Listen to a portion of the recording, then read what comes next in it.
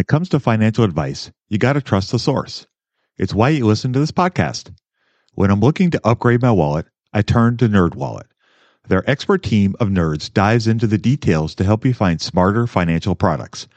Before NerdWallet, I'd pay for vacations with whatever was in my wallet, but I was missing out on miles I didn't even know I was leaving on the table. Now I've got a new card worth more miles and more upgrades. What could future you do with more travel rewards? A hotel upgrade? Lounge access? Wherever you go next, make it happen with a smarter travel credit card. Don't wait to make smart financial decisions. Compare and find smarter credit cards, savings accounts, and more today at nerdwallet.com.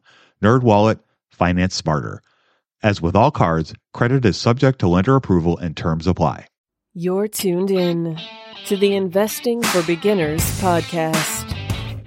Finally, step-by-step premium investment guidance for beginners. Led by Andrew Sather and Dave Ahern to decode industry jargon, silence crippling confusion, and help you overcome emotions by looking at the numbers. Your path to financial freedom starts now. All right, folks. Well, welcome to Investing for Beginners podcast. This is episode 117. We're going to continue down the train. You'll get the pun here in just a minute. Train tracks of answering some listener questions. We get another great one the other day, and Andrew and I wanted to go ahead and take a stab at answering this. So I'm going to go ahead and read the question, and Andrew and I will do our little back and forth. So it says, "Hello, Andrew. I pray that your week is going well. I recently subscribed to your Real Money portfolio and learning a lot. I've been listening to your podcast for some time now and appreciate you and Dave's insights. A few months ago, I ran a screen and found GBX that had some great appeal. I haven't purchased your VTI, but have something that I've been using to assess intrinsic value using Morningstar and Guru Focus information. Question: with the market cap being around 750 million and the sales being 2.81 billion, how does that fit into your preferred metrics for screening? I like the other numbers a lot, and I'm just wondering, could this be a value trap just because it is a smaller company? Thank you for your time again. Thank you for sharing what you learn in an understandable way. Kevin." All right, Andrew, why don't you take a stab and talk about what we were talking about before we came on the air? Okay, yeah. So my idea for this, obviously I'm going to answer the question eventually, and you're going to have to remind me. But I think, so we were kind of looking at this. This is a stock I haven't looked at before. I don't believe you looked at it before either. So we were kind of in the pre-show kind of going and going through our approach on, checking out a stock like this. And I was thinking, well, this is pretty useful. Why don't we kind of do the same thing, but share it with the audience? So I have a lot of things that kind of pop into my mind when I look at a stock like this. I'll probably go on tangents to my tangents in this episode, so just bear with me. I think when you look at any stock, you're going to have a lot of different thoughts that pop into your head, and it's useful to maybe try to distinguish between how are these thoughts going to help me make a decision on whether I want to buy this stock or not. I'm not going to pick a side, and say that somebody should buy this or not. I think maybe that's kind of something the listeners have gotten used to now. The other thing, I want to make some other disclaimers, I guess, before even starting, and then maybe we can kind of dive in for some of the thoughts that pop into our head and take a stab at some of that. I would say, I hope this episode doesn't get discouraging, because when you look at stocks, you can really get into the weeds. You can really jump down the rabbit hole, and you can do all the things we try to talk about. Obviously, this is a show for beginners, so a lot of the things that we try to emphasize is do not overanalyze, do not try to find everything out about a stock, and do not be sitting on your hands and not buying stocks in general. I think, for me, being somebody who's been doing this for over 5 years, it's easy for me to get stuck in kind of a more advanced approach, if that makes sense. And maybe this episode might turn into that, because those are a lot of the thoughts that go into my head now because I've been doing this for a long time. So when I look at a stock, I'm able to make these mental shortcuts and really get down to what is my ultimate decision going to be. But I realize that's not the right approach for everybody. I think if you're a beginner and you haven't bought your first stock in general, I think this episode might be a little bit too much for you to handle because it's going to be pretty in depth on the analysis. And so I think I've mentioned this before. I think a lot of the stock analysis and a lot of the decision making that you can make on the stock is kind of like the 80-20 approach where you're going to do fine and the majority of your results are going to come from probably 20% of the work of you looking at a stock. I think a lot of the return will come from certain stocks that might kind of mimic the market. And I think you really need to make an evaluation for yourself of what the time commitment is that you want to make for evaluating stocks. I love looking at stocks. I love digging into the numbers. And I think a lot of the things that are going on in my life kind of give me that benefit where it benefits me to spend a lot of time on this. But for a lot of average investors, if you find it's like pulling teeth, I would probably not do it. And if you think that the extra time you spend to really try to generate alpha is what they call it in the industry, but basically trying to beat the market by a couple percentage points, I think it can be very, very rewarding, especially if you're young. But it might not be worth it for everybody, in which case an index fund might be better. Or, I mean, even blindly following the real money portfolio picks, that might be a great thing too, because you kind of have those decisions being automated for you. But as it always goes with stocks, buy and hold is the huge thing. Being diversified is the huge thing. Oh, okay. Now that I've done the tangent on my tangent, I've done all my disclaimers. Now we can kind of dig in, right? I think the first thing that pops in mind for me, and I kind of want to see what your thoughts were on this too, Dave. So obviously I use what I call the value trap indicator, and that gives me a great buy or sell signal on the stock I want to purchase. For me, I look at a stock like this, GBX, and it's a stock that I've never heard of. I've never heard of the business. So a lot of the thoughts that go in my head are going to be different than if I buy a stock that's very well known. So as an example, I'm just going to talk about stocks that have been stock picks in the e-letter, but they're kind of expensive now, so they're not strong buys anymore. So I'm not like giving away these picks, but these are picks I've made that have gone up in price quite a bit. So when I think of a stock like Cisco, or a stock like Disney, or even a stock like Hormel, which Hormel is not really well known to some, depending on what area of the country you are, but they have a lot of brand names that are very well known. I look at a stock like that, and once I see a VTI that tells me I'm going to buy, I almost always just pull that trigger. I mean, like I've looked at those stocks in the past, and so I've known that the other kind of intangibles are okay for me. But when I think of a stock like Cisco or Disney, and you think of the mentality, is this going to be around in 10 or 20 years? Just because it's so familiar to me, I kind of know how their business model works, and I can make that kind of thought process where I'm like, is this going to be around in 10 to 20 years? Yeah, probably. So the other things of really digging in don't really apply like it would for a GBX, because I'm so confident in them because they're such big names, if that makes sense, that all I really need is the VTI. Whereas if it's something that's not obvious isn't the right word, but not as well known, or one that maybe I wouldn't feel as confident about 10, 20, 30 years from now, I might put a lot more thought into it. Does that make sense at all? Yes.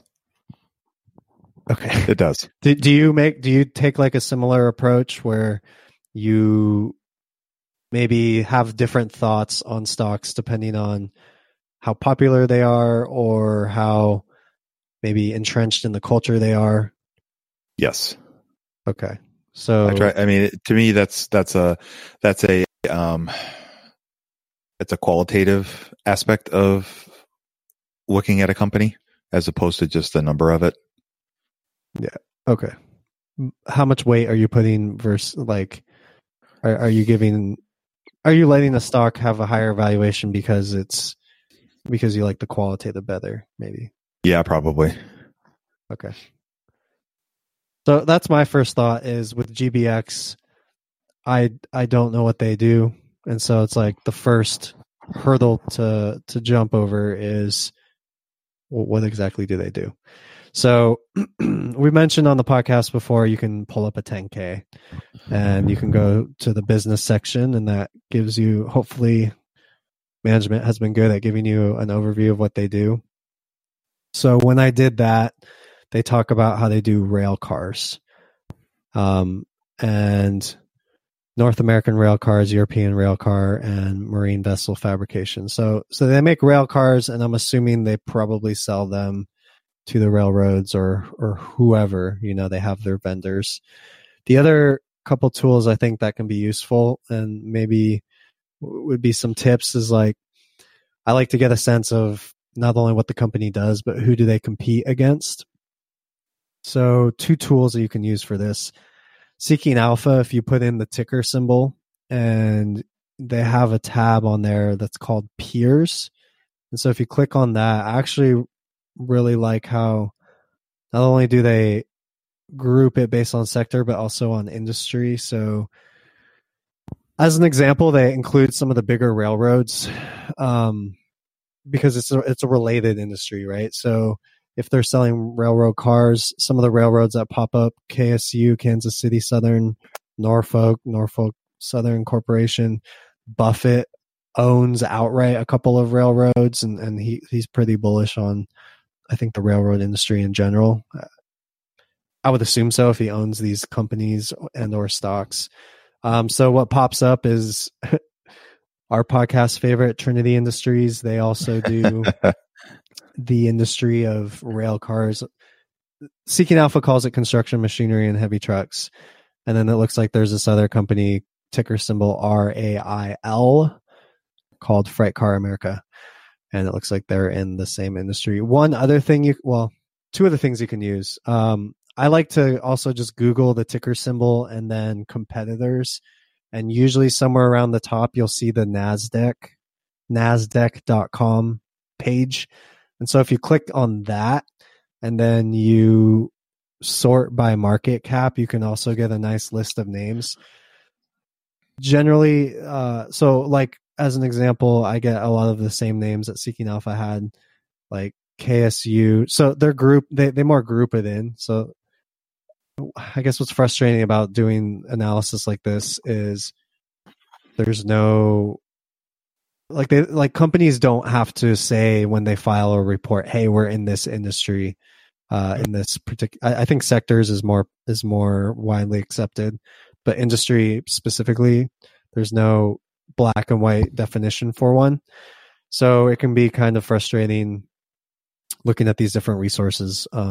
But I think NASDAQ is good because it can give you a general idea. And then the Seeking Alpha thing, I haven't used it as much lately, but I think I will use it more and more because I like how they break it down into specific industry. And you can also use FinViz, and they also have like an industry kind of tab on there too. But those are the things that I look at. And then from there, it's like you have a context point on, if I'm going to look at this company, maybe I'm going to look at their competitors too and see how they kind of stack up. Yeah, that's a great tool. A tool that I use for the comparison, kind of give you an idea of the peers, is Guru Focus has, if you click on any of the numbers that you're looking at, revenue, earnings, ROE, doesn't matter. If you scroll down on that page, they have a competitive comparison. And what they do is they choose companies that are in the same industry with headquarters like in the country and are closest in market cap. So you get you get kind of more of a apples to apples as far as the market cap goes for companies like that. So, if you're taking some small microchip company and you're trying to compare them to like, Qualcomm or some giant, then it's not exactly apples to apples. So, I like it because it gives you an idea of kind of a comparison, and then it shows you what you're originally looking at. So, for example, if you're looking at a revenue of Greenberg Companies, which is the company we're focusing on, it shows you a market cap of 10 other companies and their revenues, so you can kind of get a comparison of just that particular metric, whether it's like we're looking at revenue, it could be price to book, it could be, debt to equity, it doesn't matter. It'll all show you the same thing, which I think is kind of cool. That is cool. What would be the next thing that pops into your head that you would maybe look at when it comes to a stock like this that you don't know? The first thing I did when we first started talking about this was I pulled up my Seeking Alpha app on my phone and just started kind of looking at I guess the first thing I looked at was the price to see what the price is. And the first thing you see on Seeking Alpha when you look at the app is it shows you the current price, and it also gives you a 1-year comparison on the price. Now, I'm not a huge fan of charts just in general, but it's interesting to note that you can see that there's been a steady decline in the price of the company since September of 2018. So almost a year, there's been a steady decline in the price. And that would lead me, these are all things that make you start asking questions like, why is this? What's going on with the company? Does the market know something I don't initially? And what can I look for? So whether those are good signs or bad signs, if it's the reverse, and let's say the stock has gone up, quite a bit since September of 18, then you could also do the reverse of that and spend some time trying to figure out why is the stock doing so well? Are revenues growing? Are earnings growing? Has there been a change in management? Have they improved on their efficiency of their operations? Have they taken on some huge new customer that's driving a lot of this? There's a lot of questions that you want to ask, and that's, I think, the biggest thing when we're talking about screening for companies and trying to determine whether this is a company we'd want to invest in is start making questions. Make a list of questions as you're going through these initial reviews of a company and trying to determine what's going on. Why is what's happening? And they could be very simple things, or they could be more complicated. You just don't really know. But that's like the first thing that I looked at. And then the next thing I look at is they have a little section here where you can look at more data and company description. So like Andrew said, you can go to the 10K, or you can also just scroll down to the bottom of this, and it kind of tells you just a brief overlay of exactly what it is that they do. And so you can kind of get an idea of that. And then I guess the next thing I looked at was the enterprise value and the market cap. And I noticed that it's a smaller market cap. So it's $744 million for the market cap, and the enterprise value is $1.1 billion.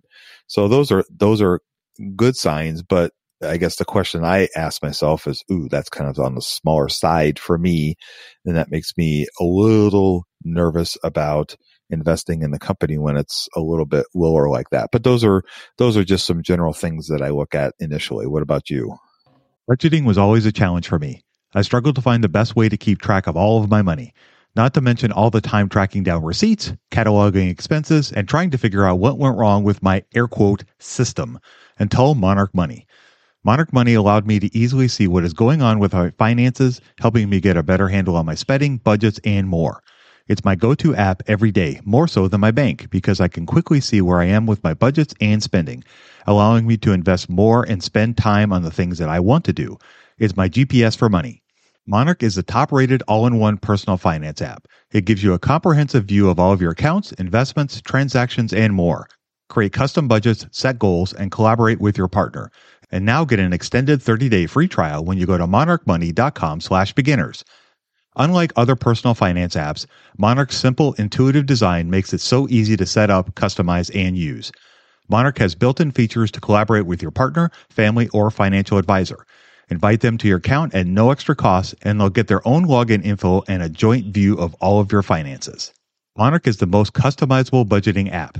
Change the layout of your dashboard, toggle between light and dark mode, create custom budgets and notifications, set up automatic rules for transactions and notifications, and more. In fact, Monarch Money is one of the first to bring you direct Apple Card, Apple Cash, and savings syncing with the latest iOS 17.4 update. Now you can sync your wallet directly for seamless budgeting. After trying out Monarch for myself, I understand why it's a top-rated personal finance app. And right now, get an extended 30-day free trial when you go to monarchmoney.com/beginners.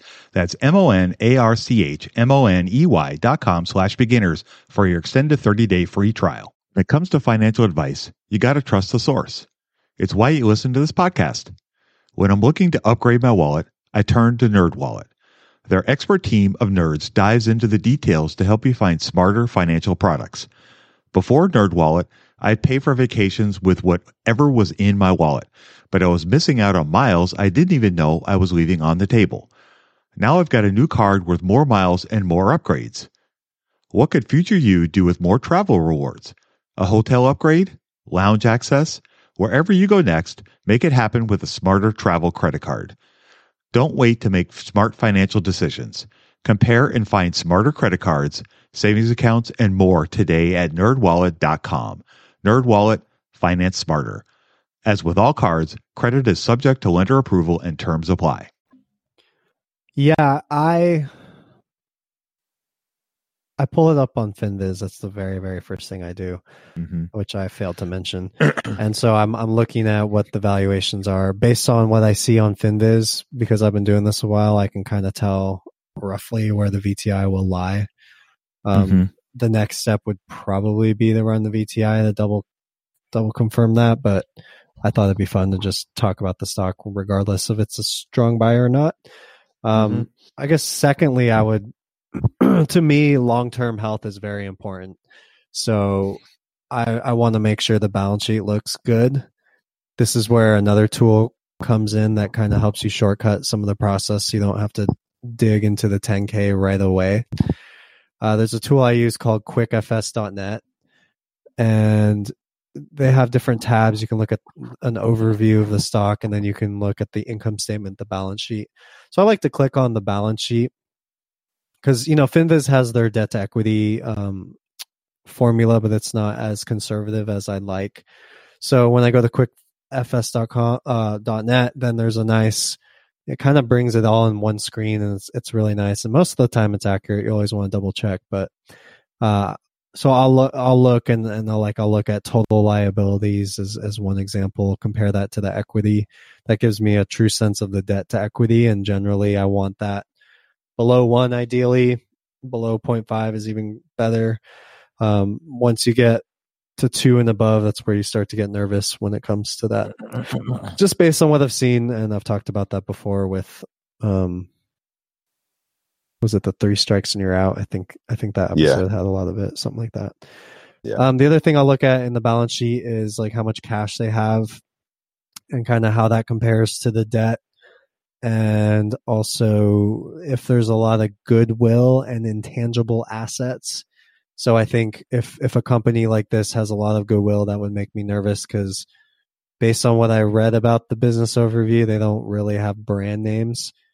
Going back to the 10K, one of the things I saw when I read in there was if you look at the competitors section, they talk about, sometimes depending on management, they'll talk about what their competitive advantage will be when they talk about competitors. So for this stock, I think they said they compete on quality. I can pull it up again. I can't remember. They said, here we go. We compete on the basis of price, quality, reliability of delivery, launching capacity, and experience with certain product types. So not really a brand name thing, right? So you shouldn't see a lot of goodwill. And I just don't like to see a lot of goodwill in general, but maybe if it's a company like Hormel where they have a ton of brands and you feel good about the brand names and you're okay with a lot of goodwill there. I hope that's not too advanced, but yeah, that would be some of the initial thoughts, plus looking at kind of what they do and getting a sense of where they fall in the market. Yeah, that's great stuff. I love the debt to equity. kind of looking at that, and I've never actually used that website, so I'm going to start checking that out. The next thing that I look at is I go to Guru Focus after I look at just briefly at the stuff on Seeking Alpha, just because I don't feel like it gives me enough access to enough information to start, looking at more things, to ask more questions. So when we look at the debt to equity, for example, for Greenbrier, it's 0.4, which is awesome. Anything below 1, Andrew said, is what we're looking for. And that's amazing. So that's fantastic to look at. The next thing that I look at would be the return on equity and the return on assets. And the return on equity is a little bit lower than I would like to see. But one thing that I would ask a question about is, I'm not as familiar with this company, and it's been a while since I've paid much attention to the rail car industry. That may be normal for them. The industry, it looks like the average is about 12 and a half or so. So it looks like this might be a little bit on the lower side for that. Then the other thing you'd look at would be the return on assets as well. And these are both metrics that show you the profitability of the company. And generally, the higher, the better. And so those are things that you'd want to look for. And these are just initial overviews of looking at things. And again, it's all about asking questions. Yeah, of course.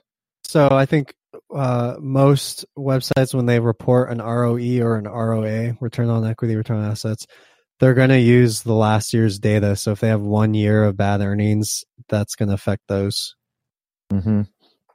Yeah. And so I guess the question becomes there is like, is this something that I think will be like, does it seem like they're going to sustain this level, or is there a good chance that they're going to improve it and that makes it like a pretty good value play?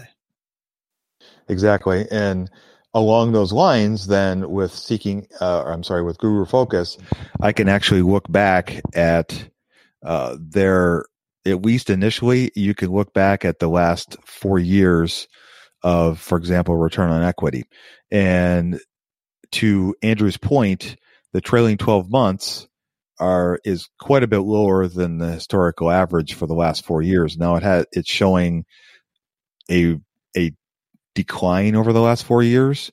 Now, again, these are all things that are going to, lead you to ask questions and to do some research to dig into why some of these are happening. Andrew made a great point in not focusing on the 1 year number when you're doing an analysis of the company. And that's one of the things I guess I wanted to illustrate. And the same thing applies with the return on assets. Those have been quite a bit lower over the last, the last trailing 12 months is quite a bit lower than their historical average. So that again would bear something to look into. And it looks like in the third quarter, that ended in February of 19, it looks like they had kind of a rough quarter for whatever reason. So those are kinds of things that you would want to check into and discover, why is this happening? Was that just a one-off? Is there something happened during that quarter that caused it to be a downturn? Is that cyclical for them? Is that normal? These are, I guess, all questions that I want to ask and answer for myself. We've talked about this before, but in essence, what you're doing is you're creating an extended checklist of things that you want to check into. So when you first screen for the company, like Andrew and I have talked about, Andrew talks about in his great book, which I still use every single week, these are all things that will lead you to start doing more investigation. Buying a company strictly on using those metrics that Andrew mentioned is not the best idea. They're a great way to try to find companies and then start to doing further analysis to decide whether you want to invest in it or not. Yeah, great points. I think we mentioned a couple weeks ago too, like almost having a journal of why you're buying a stock and being able to reference that in the future. Yeah, exactly. And I think it also illustrates, the importance of using longer time periods and averages to make a decision versus looking at just 1 year or 2 years, because then you can see trends. You can see whether the company is, for whatever reason, you can see the good and the bad of a company. I'm not saying anything bad about the company. I'm just saying these are all questions that I want to find out more about. So that kind of leads into a big picture, which I don't think, value investors, I think we have a lot of things that we look at and tend to help us get great results, but something we don't talk about maybe enough is growth. And I think Buffett tries to kind of pound the table about, hey, make sure you're getting growth too. Sometimes that's more important than really, what is that quote? He says, it's better to buy a wonderful business at a fair price rather than a fair business at a wonderful price. And so as you're kind of looking, you mentioned multiple years, maybe a 3-year or 5-year. How do you start to look at growth when you're looking at a new stock, and what kind of questions and or answers are you making when you're doing something like that? Let me ask you first. That's a good question. I guess when I'm looking at growth, for example, I look at two things. I look at the revenue growth, and I try to do it over a 10-year period. And so that takes I haven't found an easy way to look at a whole complete 10 years without spending a lot of. Oh, I'm serious. You get 10 years really? right on your screen. Yep. There you go. Wow. For real. For real. Okay. Well, you know what, guys? we're gonna do this right now. All right. So what is it? Quickfs.net. So what I like about this website, as well as you're pulling that up, they also do the return on equity, the return on assets. They also do what's called return on invested capital, which is a slightly more advanced metric that some good investors like to use. They will also display some of the 10-year growth numbers. So what's called CAGR, compounded annual growth rate.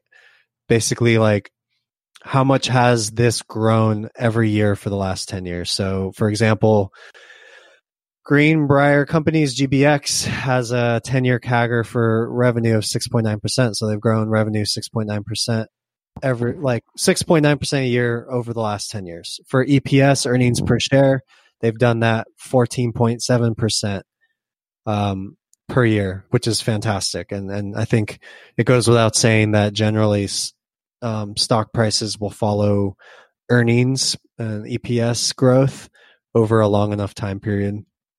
A couple disclaimers I would make about that, and something kind of to add as a question when you're looking at, because this is something that I really emphasized in 2015, 2016 in the e-letter. And I think when you're looking at growth and when you're looking at stocks in general, it's going to, here we go with the tangent, it's going to evolve over time. And I think that's actually a good thing. Because if you're using the same approach every single month, you're going to get the same type of stocks, and I don't think you'll have a nice diversified portfolio. So I think it's good to kind of have different reasons to buy stocks every single month, and for that to evolve over time. And obviously, as you become a better investor, you start to kind of figure out for yourself which qualitative factors make more sense or which growth factors make more sense to you. And tend to get better results. I've had some fantastic results, and I've done research on that, on how even 10 years, a 10-year track record, which sounds like a really long time, actually helped, like, the next 10 to 20 years can still have huge amounts of growth, even if the last 10 years had huge amounts of growth. Something I've seen in my research, and something that's played out some of my best stocks. I think Lamb Research was one of those also. Aaron's comes to mind. That one had huge 10-year numbers. But going back to that, when you're looking at the 10-year numbers, just be careful, because a calculation like the one on QuickFS.net will do 1 year and look at 1 year. So it looks at 2018, 2009, and it does a formula equation for that. You would want to maybe spread that out. So I like to use like a 3-year average. So maybe I'm looking at 2009, 2008, and 2007, taking the average of that, and then comparing it to, let's say, 2018, 2017, 2016, taking the average of that. So you're not getting those 1-year swings like Dave mentioned, and maybe getting a more fair representation on how the growth has been. Hey you, what's the best way to get started in the market? Download Andrew's free ebook at stockmarketpdf.com. You won't regret it. If I could throw in a note on that too, something that I play around with a little bit too is looking at the median of the numbers as opposed to an average. Because one thing I've noticed when I've done some analysis of companies, when you try to do an average of companies, sometimes you may have one year that's really, really low, and you may have another one that's really, really high. And those tend to skew the numbers. And, if you have a year where, your revenue growth is 38% one year, and then you have another year that it's down 14% or 22%, those are abnormal, then those are things that can throw off your numbers. Another thing that I have come across in some of my readings, which I think is not a bad idea to look at, as you're doing a little more analysis of the company, is looking at how the company did during the recession and comparing those 3 or 4 years of how the company did during the recession compared to now. It's not apples to apples, obviously, but it can give you an idea of how will this company do if there is another downturn in the market. So as you're looking at investing in a company long term, you have an idea of, hey, Hormel or Disney did great during the recession, or not as poorly as other companies. Then that could be something that could give you a lot more confidence in the performance of the company going forward, because there is going to be a downturn someday. It's just an eventuality. We just don't know when it's going to actually happen. So those are my thoughts. Yeah, those were fantastic. Excellent. I agree with that. And I should use medians more. Do you have any more thoughts on growth, or should we move on to dividends? I guess one thing that I wanted to talk about with growth is, besides revenue growth and other aspects of growth, when you're looking at the earnings, one thing to keep in mind with the earnings, and this is something that we've touched on a little bit in the past, is there is a growing trend towards share buybacks. And that's been a really popular way over the last, 15, 20, 30 years of companies returning capital to us investors. And one thing to look at is, let's say, Andrew and I were talking about this a little bit off air. Let's say the company's revenue growth is modest at best, but their earnings growth is skyrocketing. Well, a big reason for that is there's got to be a couple ways that can happen. One is they're cutting costs, which, as Andrew mentioned to me, is not sustainable. You can only cut costs so much and still be effective at doing what it is you do. The other aspect of this is, as they do more and more share buybacks, eventually they're going to run out of stock to buy or sell. So there has to be a limit on that as well. So those are things that you might just want to necessarily keep in the back of your mind, because as the laws of economics work, you really only have two ways to make more money. And that's, one is to make more money, actually have more sales. And the other one is to have the costs be in line or reduce your costs. And if you can't do that, then you got to do something else to generate more earnings. And one way to do that is do share buybacks. And if you see that over a long period of time, that would be something that would maybe, as Andrew mentioned, you'd want to see the revenue increase at some point. I mean, seeing the earnings go up is great. It means the company is doing a good job of allocating their resources and using them cost efficiently at where they are, and also buying back shares. But eventually one of those things has to either plateau or bottom out. And if the revenue is not going to grow, then the company eventually will not be able to continue to grow. First off, 100%. Second off, do we want to open that can of worms where we talk about a debate on whether you would buy a company that's maybe short-term flatline revenue or declining revenue? Should we save that for a different episode? Yeah, let's save that for a different episode. That could be a big can of worms. Okay. So yeah, obviously we could talk about growth until the cows come home. But hopefully that gives you like a good starting point and some good ideas on questions to ask when it comes to the growth and how you evaluate that. Dividends, something you consider? Obviously I do. Yes. And what do you do? What do you look at? What would I look at? I would look at, well, one is the actual dividend being increased, at whatever rate that would be. Obviously, I would love to see more than not, but you have to take that into consideration of what actually all the things that are going into the company. So I would want to see growth of the dividend. I would also want to look at the payout ratio of the dividend that they're paying me, and looking at whether that's sustainable or not. And some of that is going to have to do with where the company is in their life cycle. For example, somebody like Coca-Cola, who's been around for a long, long time, and their growth is not going to be quite as much as, say, Amazon, for example. That being said, that all the money that Coke makes, instead of them plowing it back into the company to try to grow the company more, they're going to use it to pay us a dividend, and they're going to use it to buy back shares. And so those are the things so that ratio that you're looking at, it might be quite a bit higher than, for example, Greenbrier would be, because they're not in the same place in their life cycle as a business. And so if their payout ratio is lower, that to me is good, because it also still shows that they have money that they can do other things. They can reinvest it in the company. They can use it to buy shares back. So there's other aspects of that. So those are two of the things that I kind of look at in regards to dividends. As the Drip King, what are your thoughts? Kind of what you were talking about with the payout ratio. I think if you really think and conceptualize about the life cycle of a company, and one reason why I'm starting to stray from this, but I might go back. It really depends on what opportunities are out there, right? But even you might look at, like, let's say you're looking at a stock and you love everything about it, but the yield is so low. Like, let's say you're getting, it's like, well, why would I get a 0.25% or a 0.5 or even like a 1% yield?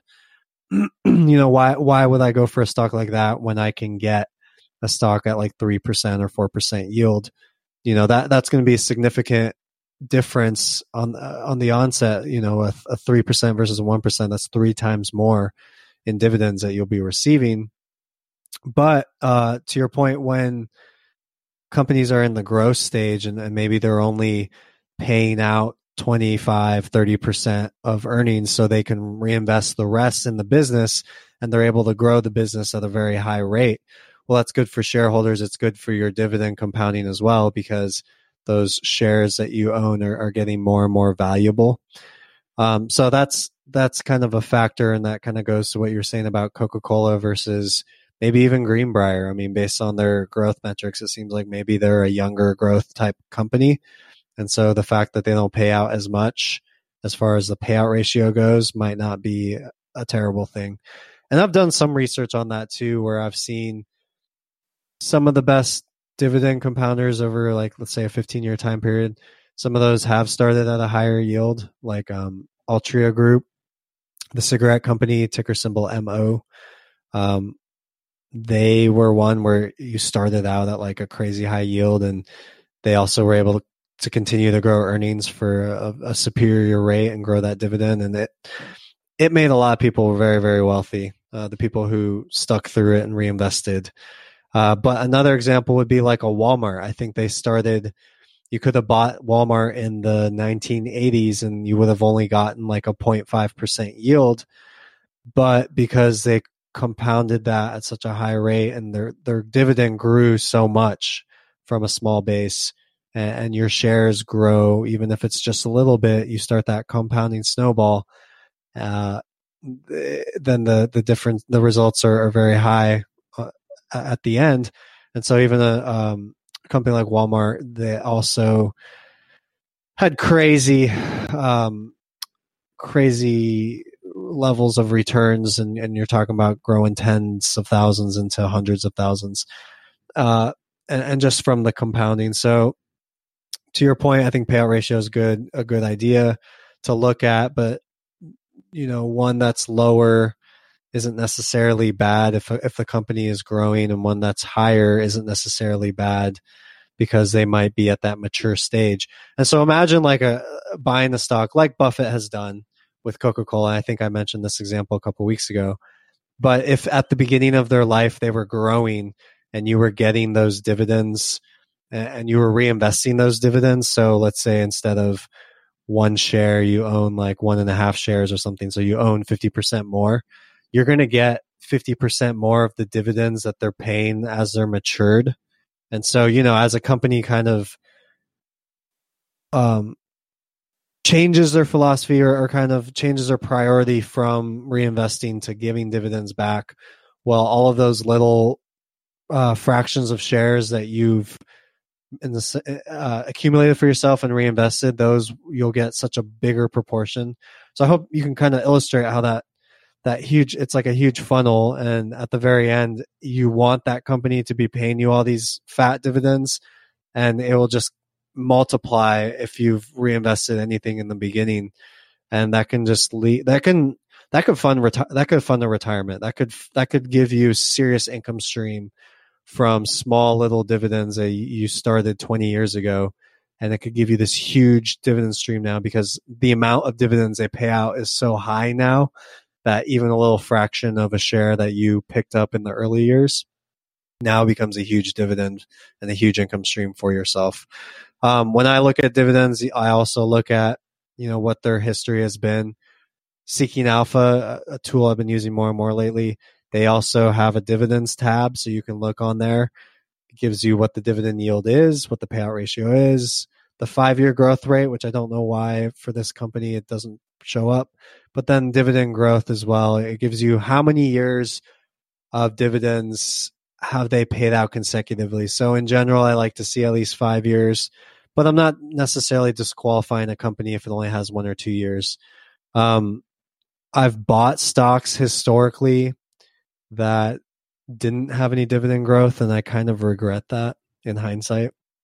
I'm probably making that more of a focus as I move forward.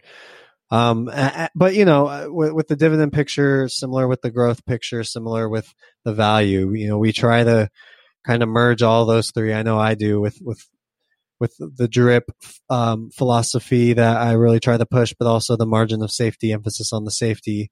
And then obviously growth is something we probably should talk about more. But those three things really make for a nice hybrid of driving returns. And I've talked in the past about how getting that value on a dividend compounder is kind of like injecting it with growth serum. And you really start with a nice head start on the compounding. I think sometimes some of these metrics you have to kind of figure out how you're going to prioritize them, and maybe think about what's the end goal here with the stock. I talk about how I split my portfolio into regular positions and dividend fortress positions, and you're not always going to get a great dividend compounder opportunity every month. So maybe you look at a stock like a Greenbrier, and maybe, again, I'm not trying to say you should buy or sell, but maybe your end goal for this isn't, hey, I'm going to try to get income for 20 years on this and hope it's around for 20 years. But maybe your end goal here is, I hope for a 50% pop, right? And so that can be where a value play comes more into play. And so you're like, well, the growth isn't as great as this other stock I see, but the valuation's so much better. I could see it having a 25% pop or a 50% pop. And then so maybe you're in and out of that stock within 3 to 5 years. And that you knew going on the onset that was kind of the goal that you were setting. And so that's why you prioritize the valuation versus the growth or the dividend. That can kind of work the same way on the opposite side, where you go back to the Buffett quote, wonderful business at a fair price. And maybe you're looking at this as a dividend compounder that you're going to hold for 40 years. And so you're okay that maybe the valuation isn't as great as you'd like to see it, or maybe the growth hasn't been as great lately, but over the long term, it's been fantastic. So you're okay. So there's always trade-offs. There's always things to consider, and there's always different reasons for buying stocks and different maybe exit strategies for different stocks. And so I've kind of been experimenting with that, and I have my portfolio structured that way. And maybe that's something you want to do too. Or maybe you just want to be hardcore, hey, I'm a hardcore value guy, or hey, I'm a hardcore drip guy. That's cool too. Everybody has what they're comfortable with and what they're not. And so maybe having an end goal in mind, and maybe that colors your decision making on what you're prioritizing, whether that's the dividend history, the dividend where it stands now, the valuation as it is now, and maybe the growth, whether that's where it is now or where it's been historically. That was all excellent. Yeah, those are all great points. So I guess Kevin asked at the very beginning, he says, I like the other numbers a lot, and I'm just wondering, could this be a value trap just because it's a smaller company? What do you think? Oh boy. As just an overview of looking at the company, I would say there's definitely some positive things to investigate, and there might be a few negative things to investigate. But overall, I guess the first thing that would make me think that it's not a value trap is the debt to equity is really low. So the opportunity for the company to go bankrupt quickly is pretty negligible. They don't look like they are doing anything extreme that would give you pause to think, oh, hey, what's going on here? The revenue has grown quite a bit since 2009. That's always a good sign. And along with that, their gross profit has grown. So, I mean, there are some definite positive signs to the company, and the fact that they pay a dividend, they're in a relatively easy industry to understand. They make things. I mean, it's not uber complicated, where some of the text things, you read some of the 10Ks for the tech ones, you're like, oh, what? I know they're using English, but I don't exactly understand what they just said. I guess just a quick overview of everything. It doesn't look like it's a value trap to me. As somebody who got involved with a value trap, i.e. GameStop, I don't think that this strikes me as that kind of company. What are your thoughts?